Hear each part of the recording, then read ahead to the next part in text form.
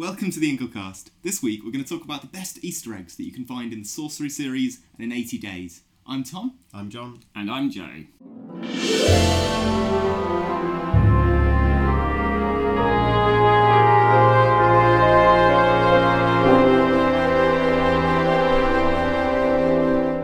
I've often heard you guys talk about the Sorcery series as if it's a series of Easter eggs. What do you mean by that? One of the great things about working with text and working outside of the scope of a physical game book is there really isn't any limit on how much content you put in at all. It's really how much you can be bothered to bug fix. And that means that you have that nice effect when you get a combinatorial explosion from lots of choices and different avenues. You're supposed to sort of wrap them up so that they follow the main plot of the story, but quite how long you take about doing that is sort of up to you. And I think one of the things people have really enjoyed since the first game, and we've been doing more and more as we go along, is making those detours like as long as we possibly can. It's kind of like a game with the reader in a way. It's can I keep this little narrative aside going for longer than you possibly believe that I can keep it going? I think when I really hit on that was in Sorcery 2. There's a boat and you get caught on the boat, and it's a boat of slavers, and you can escape the boat and you jump over the side of the ship, and that's what happens in the original story. And I thought, well, it'd be quite fun if you could lead a bit of a rebellion. So you can overthrow the captain and take over the ship, but then you're in charge of a ship. And obviously the narrative part of your brain is saying, okay, this is the point where you leave the ship and the ship sails off into sunset and you get on with the story. But wouldn't it be quite nice if you could sort of sail off on the ship? And then how far down the river can we get the player to go on the ship before the player starts to say, what am I doing? Like, can we get them to go so far they're starting to worry that maybe they really ought to rewind and go a different way, when they've actually unlocked some entirely separate branch? So just how far down the river can you go? Not very far, because at the time it was literally the first of those extended barnacles on the plot that I'd written, and I didn't have that much courage. I was like, how far can I push this? Well, not that far. I don't want to confuse people.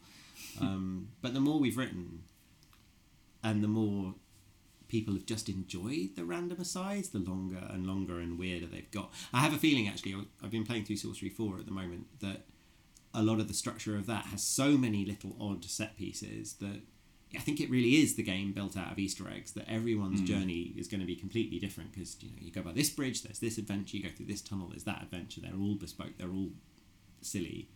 Perhaps that doesn't count, though, because they'll all move you forward. I'm not sure. Right. I mean, I do often feel that when I'm playing Sorcery games that this must just be a random little thing. Like, I go down a cave and I find a ruby and I think, oh, okay, that's clearly just a little thing. And then it does tie back in, so it's really hard to tell which things are kind of the barnacles and which bits are the main story play there. Yeah, I think that's Sorcery at its best when it is comprised entirely of Easter eggs. So what you think is a random aside that's highly specific to a particular spell that you cast in a particular situation that caused you to go on this random side adventure, and then suddenly when all of those string together and they all make sense and they reference each other, that's when you have this magical journey which feels really unique to you. That's definitely something I feel really passionate about during the editorial process. So when you're making a Sorcery game, you basically make the spine of the thing, you make the beginning, the middle and the end, and you work out what's the information the player needs and what are the challenges and how are they overcoming them, and you've added these little barnacles. But then there's this list. It's like when you're exploring a dungeon level and you keep track of all the turnings that you haven't explored yet, and that's the kind of the weight of the level, is how many things do I need to explore before I've really rinsed this level dry. And as you're writing it, you have a sense that, well, there was that bit with the werewolf, and there was that bit with the bug, and there was that bit in the fissure, and those are all good bits, and if there's any way I can get them to kick into the story again, that'll triple their value. But once you've written the whole story, you know where all your entry points are, and that's quite nice. So in Sorcery 3, there's one random spell I remember you found, Joe, where you can talk to a bug that's out to kill you. Yeah, so for kind of context, it was near the start of Sorcery 3, and I'd known from previous playthroughs that there's just this random moment where you're approaching the edge of a cliff and a lynch bug runs up the side of the cliff and attacks you, and you can kill it. Yeah, done. Straight for it. Right, and then it's just a dumb creature. And then the next time I played through was when I decided I'd try casting a spell because I'd found a random item. Maybe it was from a previous playthrough or something, and I was able to cast a spell on the lynch bug and talk to it. And usually, this type of encounter, if you think of an example from Sorcery 1, it's where you'd kind of play the magic flute and get it to dance its way into a hole and die. But in this particular scenario, I was able to talk to it, and then what happens? You're able to ride it? Yeah, it gets you on its back and it takes you down to its nest under the fissure, and then you meet its mother in the lynchbug colony, and she gives you like this subquest to do something completely random, which I think you can't even do. I can't remember, but she gives you. But that's what I'd written in the first one. I'd written this thing, and then they dump you on the other side of the fissure, and it's really just a way across the fissure or something like that. That was what I wrote, and I thought that'd be fine.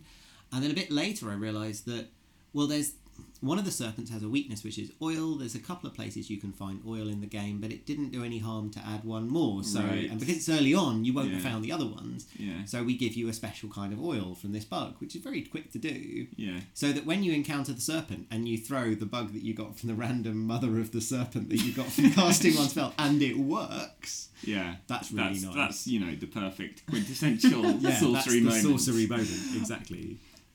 So we definitely I try to do that as much, but it's been really interesting actually in Sorcery 4 because of the way that the loops in that game work. That I've got this list of things that the player can cause, which I'm not sure what the point of their causing them was, but I feel like there ought to be. So the kind of loose ends that you can tie in somewhere. Exactly. So now as I'm going through and redrafting it, you kind of go, this is a great opportunity to have that werewolf come back. Like, it's a perfect moment when you're just about to be killed by this guard. I don't have any other ways out, but if you freed the werewolf down here, then they can jump and rip his throat open, and it'll be a good gag. So how do you keep track of all of these random quests, whether they're loose ends or whether you've already tied them in?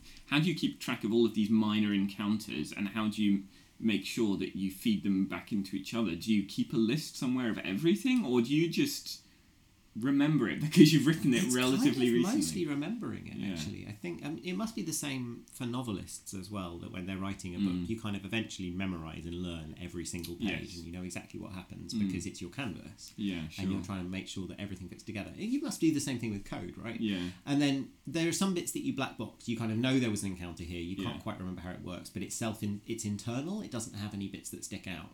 But if it's got some public-facing bits, if it's got a consequence in the world, you remember those because those are important. Yeah. That said, I do make to-do notes to myself. Sure. Like Sorcery 4 is full of, there's this guy, what's he for? Like, there's this door, can you open it?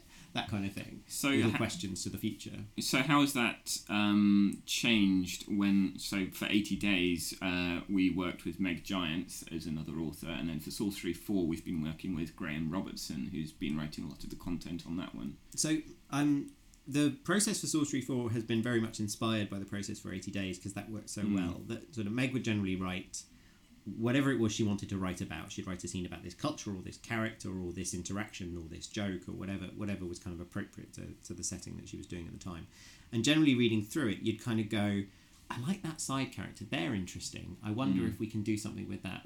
Or there's a moment where someone sort of looks like they have maybe anger management issues, and you think, well, as a player, I'd want to just sort of provoke that and see where it can go, and so try to tease out where are the things that look like they might be cracks in the narrative, which can be turned into whole new parallel threads. And I think the best sections of 80 Days really are the ones where we've done that, because the moments themselves arise out of the core narrative that Meg's cared about and been passionate about and provided, but then they spin off and feed back in weird and unexpected ways. So they feel like they're part of the core narrative, even though they kind of weren't. They were kind of built onto it. I think I saw a definition of fun in a book about game design that said it's something with surprise, or it's kind of play with surprise or something like that, and thinking of that aspect of surprise as the part which causes kind of delight in absolutely. Surprise and delight are always the things that I feel that's exactly what a narrative should do. It should surprise and delight you, even if it's a dark, miserable narrative. It has to surprise you and it has to delight you. It has to say, oh my god, I can't believe they went there, or I can't believe they did that, or I can't believe they killed off that guy. Like, that has to be delightful, even if it's horrid in terms of the narrative. You have to, because I think ultimately when you're telling a story, it's a performance, right? And the audience are looking at the performer, the author, the person they imagine to be behind the game, even though obviously it's a team, and saying, can you be faster than me? Can you be funnier than me? Why am I bothering to pay attention to you? It's like when you go and see a comic in like a cheap pub, and they're all right, but they're not actually as funny as your friends. And you think, why am I spending money to listen to you as opposed to like my friends? But a good comic is faster than your friends. They're funnier than your friends. They've practiced more than your friends. They're sharper, and that's what a game has to do. It has to be out in front the whole time, and then that's just such a wonderful experience for an audience. And what I like about that as a model is that the audience is along for the ride, even though it's interactive. They're provoking the game to say, go on, what can you do with this? And I think that's a really lovely space to be in, because then both people have a reason to be in gold in the game. Does it help then, do you think, that a lot of the paths in, especially Sorcery, are really rare? Like the one with the bug, I can imagine most of our listeners are thinking, wait, what? I don't even remember that bug. Yeah. Like, how many paths do you write that most people won't see? I try not to think about it too much, because, like, I mean, I remember with 80 Days, just when we were about to ship it, there was a boat journey I wanted to add from Yokohama to Honolulu just to free the map up a bit, and we were literally 3 days from our final submission to Apple, and I was done. I had no, and part of my brain was like, we haven't done any murder mysteries, let's just write a murder mystery. And I thought, well, this is on the second playthrough. We didn't believe anyone would ever do a second playthrough. You can't get it on the first playthrough. And it took me a whole day to put this thing together, and it's quite a short sequence, but it was just so complicated, and I just tried not to think about how many people would see it. And actually, it turns out it's a reasonably well-known bit of the game, but like, I didn't think so when I was writing it. It was mostly just a coding challenge. And the counterpoint to that is when we did the update and I added a poker game with a character, and there's a full poker system on one of the boats, and nobody's ever mentioned it. I don't think anyone found it. I'm sort of gutted about that, because like it actually plays poker. It's got an AI and everything, and they chat while they play poker. But yeah, nothing, nada. I worked on it, and I don't think I ever saw I remember that. showing you a demo of it in a coffee shop when we were working on the update, and you were like, yeah, frankly, I don't think this is going to be a standout part of the game. And you were right, you called it. Well, I guess the point is that in any of our games, any individual player will find a handful of these highly specific things, and they will know in their core that these are highly specific to them because of the path that they took. There's a really important affordance to that as well, which is that sense that you want the game to feel like it's magic, and part of the magic is every time you hit a loose end, every time you hit a bit of plot that doesn't resolve or doesn't quite make sense, because that happens all the time in interactive narrative, because the player might just bugger off before a plot is properly finished. You want people to feel that they all could have been resolved, they all could have meant something, and so long as you show the player a lot of, here was a completely weird thing that turned out to have a meaning, then they start to believe that everything has a meaning. And whether or not everything has a meaning, I don't really know as the author, because I only fill in the ones that I can think of. There is that famous example in 80 Days, isn't there? We're always getting asked about how do you do this one thing that we mentioned once was an achievement you can do in the game. And I'm not sure if it is, because I remember saying that it was something you could do in the game. I don't remember where or how you do it now. No one's ever found it, I think. Well, what is it? It's you have to save a sailor from being amputated. Okay. I believe that's possible, but I've got lots of angry people on forums saying that they've tried every single boat and every single sailor and they can't do it. And I'm like, well, I don't even know anymore. Right. But that's fine, which, it's part of the magic.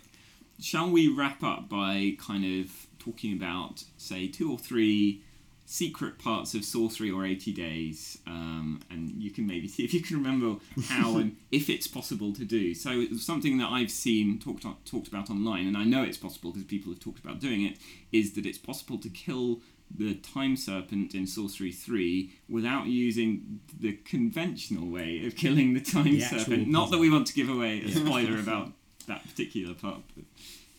Yeah, so I remember that one. You meet the Time Serpent early on.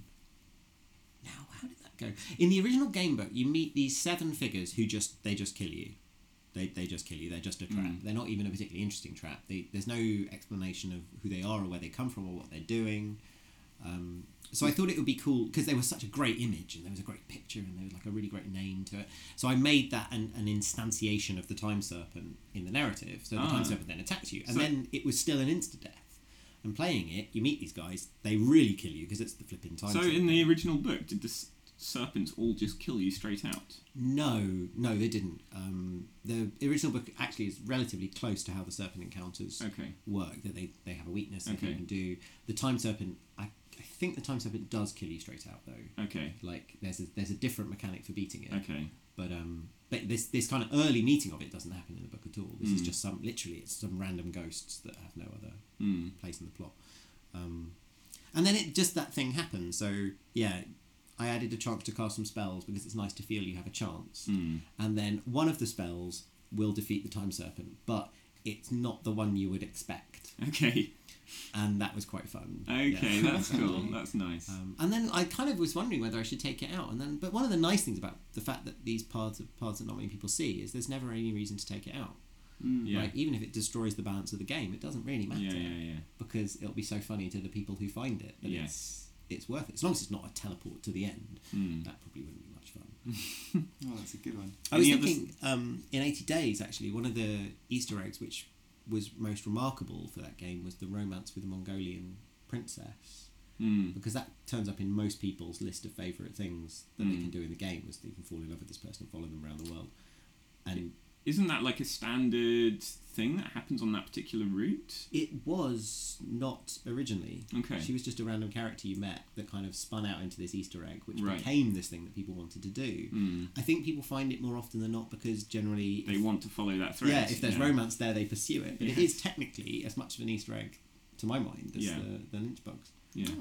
I think my one then is the God of Gods in Sorcery 3. Ah, yes. Yeah, This God is of something we Gods. haven't talked about publicly before, and not something that anyone's noticed or has understood the story behind. So to give a bit of backstory, about 2 weeks before Sorcery 3 was released, there was an interview in Eurogamer with, what's his name? Brian Henderson, the winner of Curiosity, Peter Molyneux' Curiosity.